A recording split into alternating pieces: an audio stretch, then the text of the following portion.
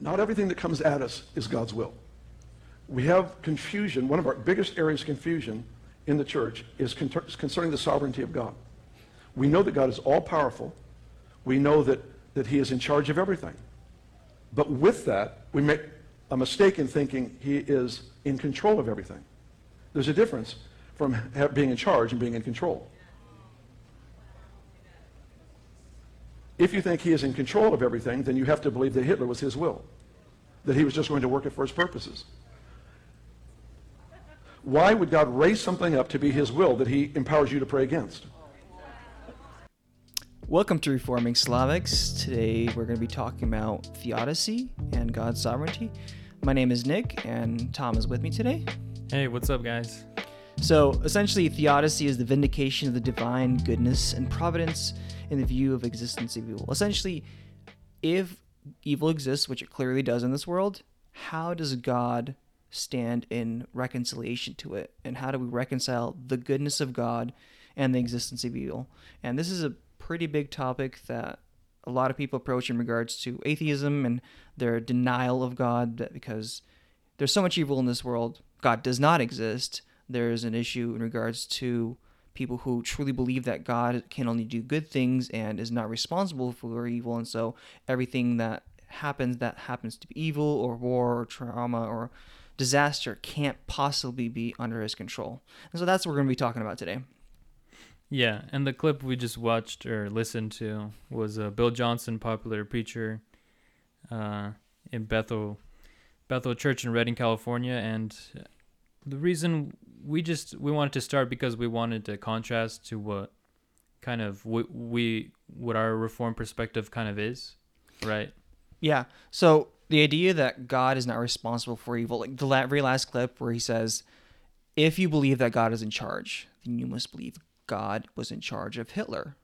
Yeah. Well, he says God is in charge, but he's not in control. Yeah, which is almost kind of like a very semantic game. Yeah, it's just messing with words, but yeah. But at the end of the day, I can fully and biblically say that God was in charge of Hitler. God decreed that Hitler was going to be a person that was going to be born, that was going to be someone who went through World War I and all of history, and eventually came into power and did the atrocity of the Holocaust, and was the founding member that started the entire World War II, ending in obviously millions and millions of deaths. And yet, God was standing and in control and in charge of all that. And I think that's the view that Scripture provides for us. And we can dive into some verses and kind of talk about that. So the things we're going to be talking about today is the providence of God, and does God react or ordain to evil and things in the world particularly? How does God relate to all creation, nature, natural disasters? Does God send plagues?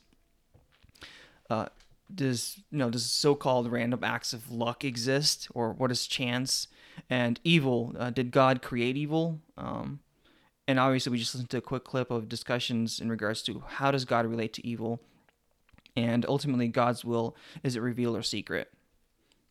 And there's the entire Old Testament is peppered with ideas of God and him purposing or sending or even accomplishing things that would seem as evil, right?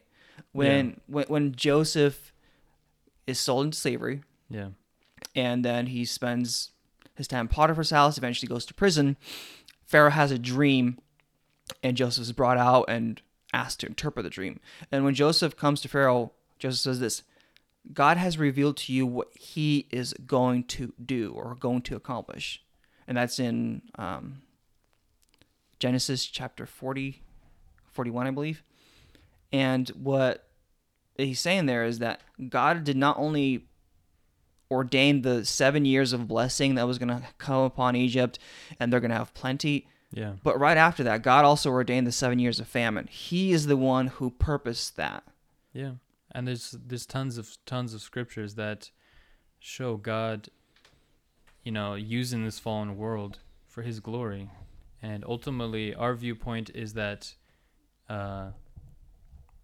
through these fallen creatures, right, us, and through this world, God is ultimately using evil for his glory. right? Yeah, He that's didn't create evil, because he is good and evil cannot preside from him. But at the same time, the scripture is very clear that he ordains evil. yeah. There's a large majority of Christian people who would say that God can't possibly be sovereign and in control of evil, because they equate the two contradictory terms in their minds, that are God is good and holy, Yeah. and God says he's not the author of evil, and so he cannot be in control or ordain or use evil in any way to accomplish his will. In other words, evil or evil things like sickness, like disasters and hurricanes and tragedies and terrorism and war, all are caused or a result of either Satan or our unbelief or something outside of God's purview and decree. And so, because the reason is because people want to uphold his holiness, right? If God is good and holy, he cannot be responsible for evil. We even have scripture that says he's not the author of evil. And we stand with that because God does not create evil. Yeah. So, I don't remember, but in that clip, right? Didn't he talk about Hitler? Yeah. Yeah, and so the funny thing is, though, if you believe that God ordained and it was God's will to crucify his son, isn't that evil that God planned? Yeah, like people discuss evil in regards to their own measurements and their own idea of how bad things are. Ultimately, we prescribe to the idea that the way we measure what is good or bad is to the standard of God's law. And the most evil thing that has ever occurred in history was the crucifixion of the holy and innocent Son of God himself. And not only was that orchestrated by people, but God himself predestined Christ in order that underneath the hands of the Pontius Pilate, right, under Pontius Pilate and the wicked men of Israel, he was crucified. Yeah. And so God was orchestrating and ordaining that specific event. And imagine how many little details had to go into the orchestration of that event. Yeah. And yeah, it says in Acts 4:28, even starting from verse 27, "For truly in this city they were gathered together against your holy servant Jesus, whom you appointed, both Herod and Pontius Pilate, along with the Gentiles and the peoples of Israel, to do whatever your hand and your plan predestined to take place." Yeah, so God predestined by the hand of Herod and Pontius Pilate that Christ would be crucified. Yeah. And so God is very specific in the way he acts in this world. He decrees things and they are accomplished. So how does God relate to creation, nature, and natural disasters? We see in Scripture that God, in fact, is the powerful God that he is, and he ordains natural disasters. He is the one who makes hurricanes come and seas calm down. The biggest example of this would be the flood. God sent the flood. Yeah. And the purpose of this flood was to literally kill every single person on earth except for 8 individuals. God was responsible for that act. After we see every single famine that is mentioned is by his decree in regards to Joseph and the people of Israel going through the 400 years of slavery, 430 years of slavery, and then God punishing Egyptians with the plague, right? And people will say, well, that's just the judgment of God. But nevertheless, God is sending these plagues by his hand. Here's a scripture in Amos 3:6. "Is a trumpet blown in a city, and the people are not afraid? Does a disaster come to a city unless the Lord has done it?" And, it's a rhetorical question. It's obviously no. Yeah, so God is the one who orchestrates natural disasters, and yeah, a lot of people. What's the implication of that? That it's not just a one-time thing. Some people say that maybe you could look at the Old Testament, maybe small times in the New Testament where God did that on special occasions, but then then it's like, okay, then how do you know when it's God and when it's not? Yeah, what is the special occasion, what is not? And in fact, we can see that when there's two parts of scripture that kind of mirror each other, right? When Joseph's brothers come to him and say, when Dad was dying, he told us to tell you to forgive us. Interesting how that works. And Joseph said, you meant it for evil, Yeah. but God meant it. What was the it? It was the act of the brothers for good. And then later on, Paul mirrors that sentiment in Romans 8:28. What did he say? Romans 8:28. All things work for good for those who are called according to his purpose. Love him and are called according to his purpose. Yeah. Paul says that all things, and in that particular context, all does in fact mean all things work together for good for those who love him. So Including evil things. So yeah, like I said, does the fact that Christians get cancer work for good for those who love him? Yes. Does the fact that there's war? Yes. Does the fact that there is anxiety and depression and horrible family situations? Yes. Does the fact that you may have lost your job? Yeah. Like the answer is yes. And we could see that mirrored throughout Scripture over and over again. And the only way we can firmly say that God isn't responsible for all the acts of the world that are good and evil is the fact that he's sovereign. Like we can surely say that God is in charge of these things because of his sovereignty. And his sovereignty does not only mean, like Bill Johnson in the beginning of the clip said, that God's sovereignty means he's in charge, but doesn't mean he's in control. So if you break that down, that means God may be in charge of this world and he's not in control of the evil things. But if God is not in control, then he's not in control of the good things as well. Right? Yeah. And that creates a whole host of issues for Christians. How can we reliably pray to a God who isn't in control of the things and the circumstances in our lives? How can I pray to God about the war in Ukraine if he is not in fact in control of the war in Ukraine? Yeah.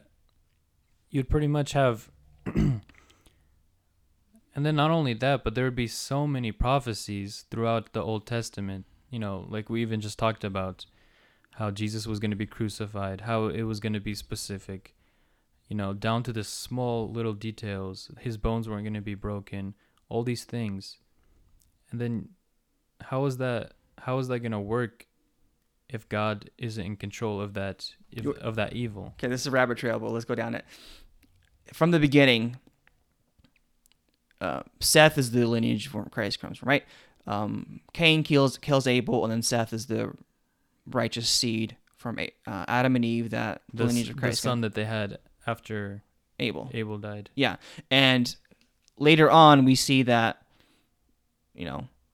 there's Abraham, there's Isaac, there's Jacob, and then what happens is the 12 tribes come along, and what happens is, the obvious seed is Judah, but what Judah does is he has a son, his son dies for being evil, then he tells his other son to get married to the widow. He does, but he doesn't want to procreate, so he dies, and he tells the widow, hey, I'm going to give you my younger son, and then eventually when he grows up, I'll give him to you and marry him. That doesn't happen. He eventually thinks that his daughter-in-law is a prostitute, and then they commit adultery, and then he finds out that she committed adultery. He wants to kill her. Yeah. And he realizes it was me who happened to commit adultery with her. Like, that whole orchestration is the lineage of Christ. In fact... And that's like one chapter? Yeah, it's like one chapter of... What is it? Like, Judah disobeying God, lying. First of all, Judah lied to his daughter-in-law. Then he committed adultery with his daughter-in-law. Then he wanted to kill his daughter-in-law. And then he finally reconciled the fact that he was the one who... Like, all that sin was a part of the story that Christ came from. Who else? There was not only one prostitute, right? There's another prostitute, Tamar, in the lineage of Christ. And then we have the whole entire story of, David and that whole tragedy, and how Who does Christ come from? David. David. But Solomon was a relationship that David had with Bathsheba. How did that play out? Well, he kind of destroyed a family and killed her husband. That was in the lineage of the evil that men commit, and yet Christ came from that lineage. Yeah. And so we see that the fact that Christ was born came from adultery, came from murder, came from all these horrible sins that were committed by people, and yet God was weaving and orchestrating a tapestry for Christ to come and to redeem us. Without any of that sin, we would not have the lineage of Christ. And so God is very specific in his ordaining and using good, and he's also very specific in using the evil that we produce, and he is sovereign control of everything in order to accomplish our redemption, right? Yeah. Because from a perspective where it's like God doesn't, I don't know, what's the word, like ordain evil, right? Or like ordain, God is not the author of evil would be the scriptural basis. But he would see all these people sinning, right? Sleeping with their relatives and then killing them and all these weird stuff. And then what is the only other view of that? Would that be like God is reacting? Yeah, in other words, God is trying to catch up, like, oh no, David just slept with this woman and he killed her husband.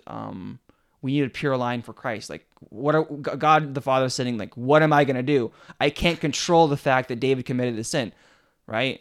That would be the other view of God. And then it would be like God makes promises, and then, I mean, maybe a way they would see it is God makes promises on him looking forward and seeing what sins people are going to do. Yeah, but in the same way, he's still reacting. Yeah. And then you have a God that's learning knowledge, and that's not who God is. God is omniscient. He knew everything, and he does not learn. The Bible says that who is the Lord's counselor? Like, who can instruct him? Who can instruct the Lord? Who could give him knowledge? And so you have a dilemma of if God doesn't, foreordain and control everything of what's going to happen, then you pretty much have a reactory God. Yeah, R.C. Sproul's quote, there are no random maverick molecules in the universe, not underneath God's sovereignty. I'm paraphrasing. And that brings up the idea of like luck and chance and random probability. Yeah. Like, what is the probability that Christ would be born? Throughout the, spectrum of the Old Testament saints and the lineage of Christ, there were so many issues that occurred familially, and just Israel being sent into captivity, all the accomplishments that needed to happen. Were they just orchestrated by random acts of people who, decided to get married to this person, or even the idea that Christ was supposed to die at a certain time? Were all the people who were responsible for Christ's death just random free moral agents who were just making decisions? In other words, could have Pilate decided, you know what, I'm going to let Jesus go today? Would that have ended our salvation? Like, would we not have redemption anymore? Or what if Judas felt bad and he repented before he sold Jesus into not slavery, into the Sanhedrin? Yeah. Right? I mean, but the Bible clearly says that even Judas, he's the man, the son of perdition. He's the one that was the scripture, like, the scripture may be fulfilled. Yeah. And even talking about luck, Proverbs 16:33 says that the lot is cast into the lap, but its every decision is from the Lord. So human beings, they could decide, oh, we're gonna flip a coin, Mm-hmm. but at the end of the day, God knows physics, or he's upholding physics. He's upholding the whole world in his hand, as like in Hebrews it says that Jesus is upholding the whole world by his power. Yeah, by the power of his word. Right? Yeah. I don't want to misquote that. But that doesn't negate the idea of probability, right? If you flip a coin 100 times, Yeah. the probability is 50% it's going to fall on heads, 50% is going to fall on tails. But the moment you're deciding what exact, let's say you've flipped, we know the probability. Because you could flip a coin and be like, I don't want to Yeah, go by the coin anyway. But let's say it is 50-50. Yeah. God is going to determine what 50 it is the moment you flip it for the specific purpose, right? And so God ordains and plans all these things, and he is fully in control. I guess one of the objections, like, how would you answer, is that if God is in control of everything, that it kind of removes the realness of our actions. Like, one of the objections I hear is that then you're just like a robot. Then you're just like you've been programmed. Yeah, you have no free will. You are. Yeah. In other words, here's a bad caricature of this view, especially from the example of the potter and the clay pots in Romans 9, right? This is the bad view of it. God creates a puppet. He dangles a puppet and he does something with a puppet that's inappropriate. Then he smacks the puppet and says, "Bad puppet, why did you do that?" While he is the one dangling the puppet. That is not the view of Scripture, nor is it the view we hold, Yeah. right? We hold the view that God wrote a story. And this is Doug Wilson's example that I just mentioned. This is another one of his examples. God wrote a story and we are characters in it. The more God writes a story, the more freedom we have to participate in a story, right? Shakespeare wrote Hamlet. And so the more Shakespeare writes, the more Hamlet can act, right? It is fully 100% Hamlet acting in the play, but it's also 100% Shakespeare directing it because he's the author, right? Yeah. And if we believe that God is the author and the one who decreed this world into creation, and he created us, and he is all-powerful, all-knowing, and in fact, the one who ordains everything, then the more he writes our story, the more freedom we have. Because the only way we have freedom is if he wrote it, Yeah. and we act it out. So that's a view that's called compatibilism, right? Our free will, quote unquote free will, and God's free will are compatible. They are not contradictory. Charles Spurgeon on this regard says, a lot of people ask him, well, how do you reconcile God's sovereignty and human responsibility? And Charles Spurgeon says, well, friends don't need to be reconciled. Yeah. They're not at odds. They're actually coherent and compatible. They go hand in hand. You are waking up and you are living your life, and you don't feel as though someone is forcing you to do anything. You act freely. And yet behind the scenes, that is exactly the tapestry that God is weaving and writing. Like Proverbs 16:9 says, the heart of man plans his way, but the Lord establishes his steps. And Proverbs 20:24 says, the man's steps are from the Lord. How can man understand his way? Yeah, both are true. You are fully free in the context of your life, and God is fully responsible and, fully sovereign. The issue we run into is when the idea of the unstoppable force, meaning the immovable object, happens, right? Like, am I more free than God? And that's the claim that a lot of people would make. God created a world in which he purposefully, in his sovereignty, gave human beings autonomous free will.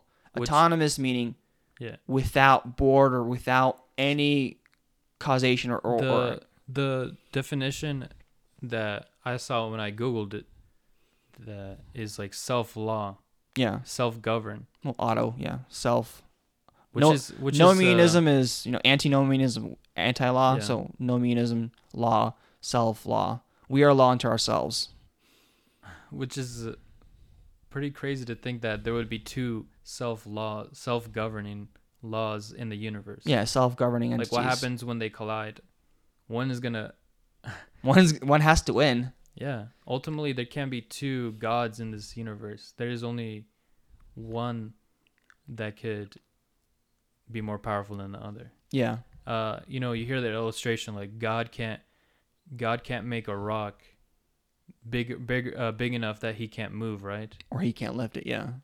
In the same way, I thought I was thinking of this one time in church after a sermon. I was thinking, well, then can God make a will that's more free than him? Like, yeah. A will that could thwart his plans, a will that is more powerful than his.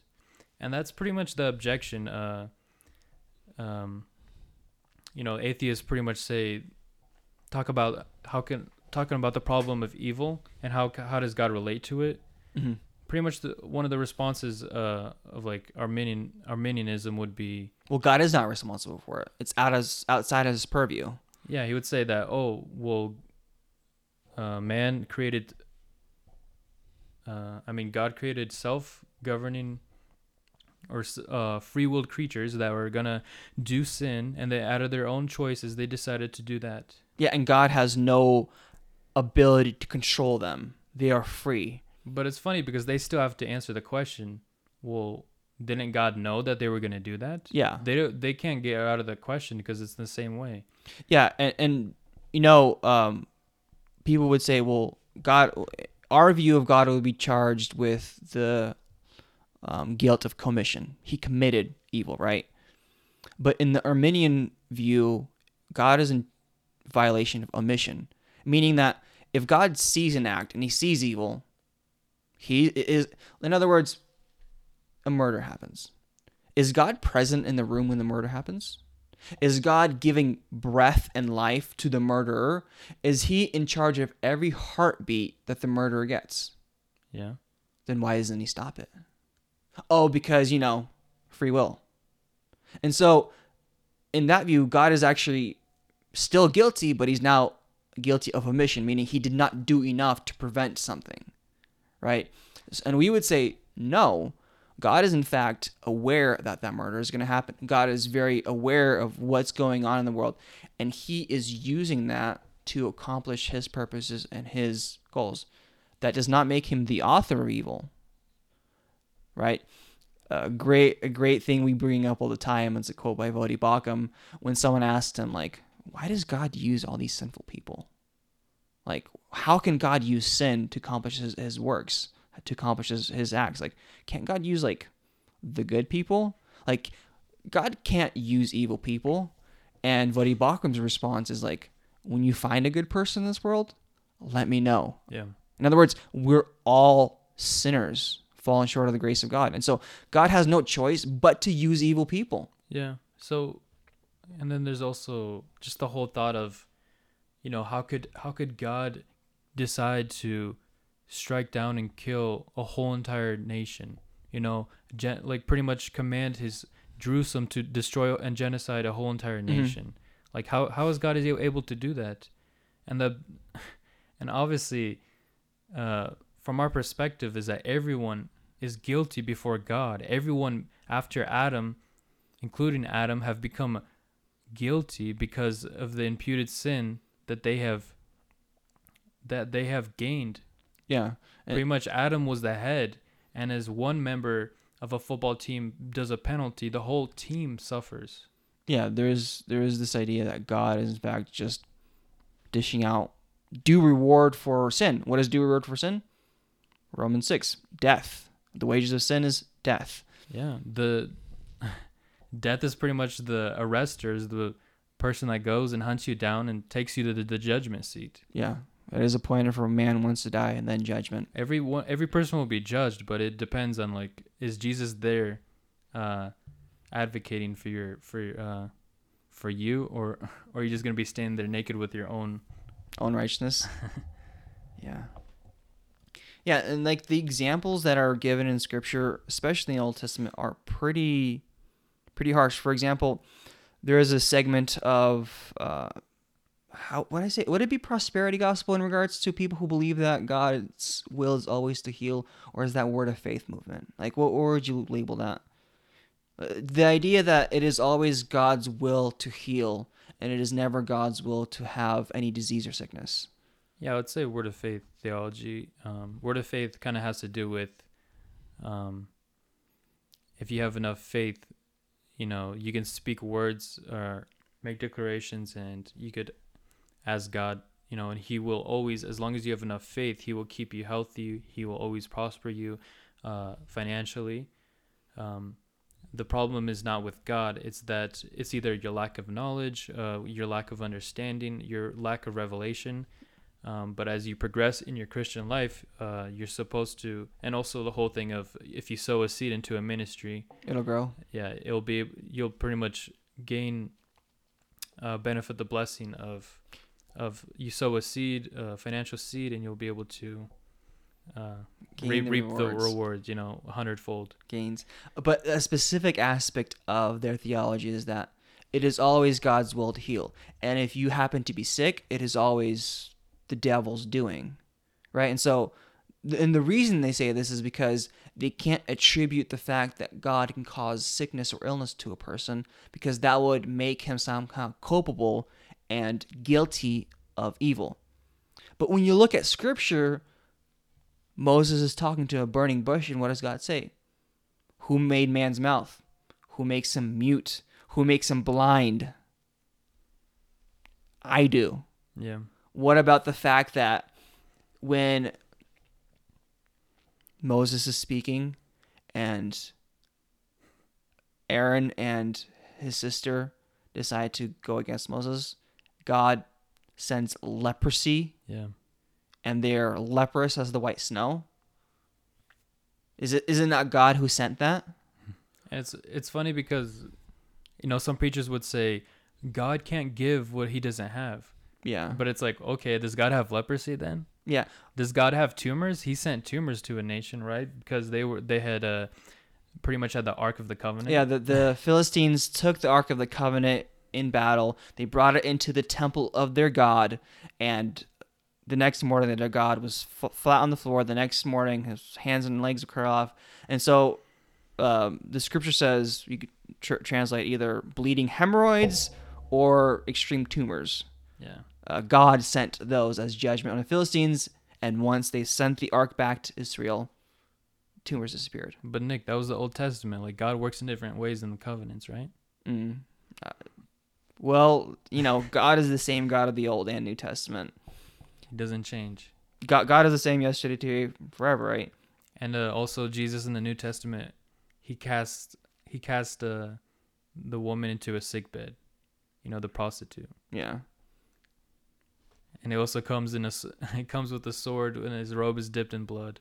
Yeah, and so we see that God, in fact, has uses not only for, judgment, but he also has uses for sickness in order that he may purify his saints. Like, especially in regards to the church, all the apostles died horrible deaths.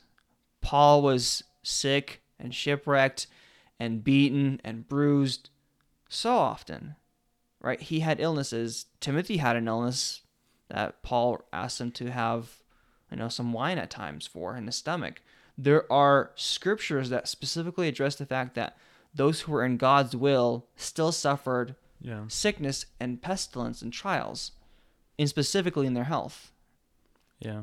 Maybe we could talk about really quickly, and this will be the last thing, God's will, his revealed versus His secret will, or prescriptive versus decreed.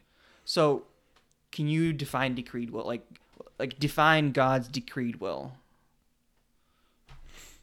Versus his Prescriptive will. prescriptive will. I can give you. I guess. Well, just any of like the 10 Commandments.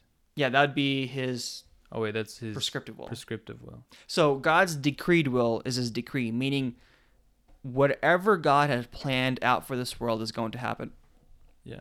This world, or the entire history of the world, is a story, is a novel that God has written. And God knows the end of the novel. So do we, right? We get to worship and honor and glory him in him and glorify him forever and ever. No, never ceasing, because we have the book of Revelation. We also know that the beginning of creation was by him. But we don't know the details of our lives. You don't know what you're going to eat tomorrow. You don't know if there will be famine in our land, or if there will be war, or when you will die. We don't know any of those things. But God has all those details so specifically and meticulously planned out that he knows every single molecule in this world. It says that not a hair will fall off your head, right? Or not a sparrow will fall unless the Lord wills it. And how much more worth are you than a sparrow? Yeah. And so that is God's decreed will, meaning his story that he had laid out for the history of this world. And it's not going to change. And it will happen. And his But obviously we don't know it. yeah, we don't know. That's why we call it sometimes a secret will, meaning that we only find out about it as we're experiencing it, right?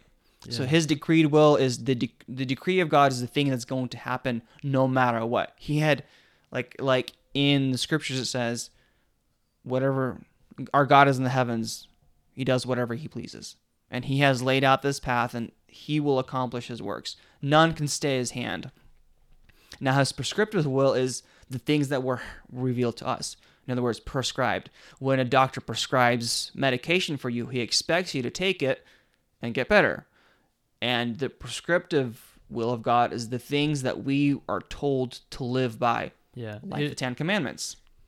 And one more example with the decree, it was interesting, like, in Luke 22:31, where he's talking to Peter, and he's like, Simon, Simon, behold, Satan demanded to have you, that he might sift you like wheat, but I have prayed for you, that your faith may not fail. And when you have turned again, strengthen your brothers. And notice it says, and when you have turned. It doesn't say if you have turned. That's pretty much God guaranteeing that Peter was going to turn back to Christ. Yeah. And that's why we could have confidence that he will keep us. He Like, will never forsake us. dude, think about the orchestration that had to happen with Peter. Peter had to be there. Like, God timed the moment a chicken clucked. What if that chicken happened to be dead and roasted because the guy got hungry? Like, did God factor that into his matrix of ideas? Or did God actually design that moment in that way where he was asked by one person, then he was asked by the maid, then people gathered around the fire, and then he denied Christ 3 times, Yeah. and then the rooster crowed. Whatever Like, Jesus says is going to happen, it's going to happen, right? That's his decreed will, and there's nothing you could change about it. But a lot of the things that, people say is that, how are you going to pray if it's God's will to heal you, or for something like that, or if it's God's will for him to stop this hurricane? Then you're pretty much praying against God's will, and you don't know if it's God's how can you pray? How can you pray for God to do something if you don't know if it's his will or not, right? Yeah. And our answer to that is, well, first of all, prayer is the foundational way we speak with God. And so not only do we need to do it, God commands us to pray to him because we acknowledge all our strength and hope comes from him. But also, you don't know what you don't know. And that's where God's prescriptive will comes in. In his prescriptive will, he prescribes to us to pray. Yeah, his revealed will. Yeah, and so he had revealed to us first the 10 Commandments, right? Does everyone fulfill the 10 Commandments? No. Does anyone fulfill the 10 Commandments? No. Except for Christ. And Yeah. so the big question would be, well, why would God tell you to do something you can't? Because he told you to obey the 10 Commandments, Yeah. and you can't. Isn't that pretty much what Pelagius said? He said, how can, in the very, what was it, like 2nd century, Mhm. 3rd century, there was this great debate with Pelagius and Augustine. And he was saying, how can God pretty much command for you to do something unless you're able to do it? And so his view and his mindset was, oh, the laws and the commandments, you're able to do them. Like, Jesus was just a good roadmap. Yeah. Which was, Pelagianism, which was obviously shut down by the church. Well, also, Paul has always, been in Romans 9, it says, how can God, what was it? The objection to Paul. How does he find fault for who can resist his will? Right? The idea that, well, if God told me his commandments and I can't do them, well, I can't be responsible for that. And yet God says you must obey the 10 Commandments, right? So that's a prescriptive will which we can't accomplish. And so that's why we need the righteousness of Christ and his grace and his atonement on the Christ and his righteousness alone imputed to us that we can trust in. Yeah. And then once we receive the Holy Spirit and through prayer and sanctification, then we're able to put to death those deeds So of the flesh. Again, we see God's prescriptive will revealed in Scripture and we obey it. And God's decreed or secret will is the things that are actually occurring to us, and we only get to find out about them while we live them out or when we get to So when to you glory. would say, was it God's will that Hitler would kill all those Jews? What would you Yes say? and no. It was God's decreed will that would happen. Yeah. But it was against God's 10 Commandments or any of his morality that Hitler may try to commit genocide, right? It was against his decreed will. So God could have stopped him. Yes, he could have, but he already created a world, and he already wrote the story of the Jewish people. He already wrote the story of World War II. He already wrote the end of this world. We even know how the world ends, right? Christ comes in glory and we win. But we don't know the details of our day-to-day lives. But he has planned them out to this, to subatomic molecule and particle. He has directed all those things. And so that's why we can trust that when we do pray to him, we can trust in his actions and his ability to guide our lives to actually accomplish what Romans 8:28 does say. And the end of Romans 8 says, right, for who can separate us from the love of God? And it gives you a huge list. All things in creation, nor life, nor death, nor height, nor depth, right? Except man's free will. Except man's free will can separate us. No, of course not. We are part of creation. That includes all things, right? Yeah, all things. We are a part of creation. But the whole point is, we can trust in the solidity and the power of God to sustain us because he is in control of everything. Like, the reason you pray to him is because he is in control. Yeah. And obviously we have more that we could talk about. Well, this is just the tip of the iceberg. Yeah, and I think that was a good place to stop. I mean, further on we could talk about, like, why should we evangelize, and like, how do our prayers affect God? Why should I pray? Yeah, and obviously our answer would be, God has he ordained these things so that we could share in the glory of making disciples, of evangelizing, sharing the gospel. Yeah, God has also prayer. It's such an amazing thing. It's gonna change us. We're gonna be sanctified through these processes. It's not like and obviously we don't know who's saved or who's gonna be saved. Yeah, but God is on top of that. Like you just said, God did not only ordain the ends as well as the means, right? Not the memes, but the means. Like, God did not only ordain the fact that the church will succeed, but he ordained the way the church is going to succeed. And the ordination and the decree of the way is you and me obediently and joyfully obeying him and following him as little Christ, and picking up our cross and pursuing him and having fellowship with each other and him.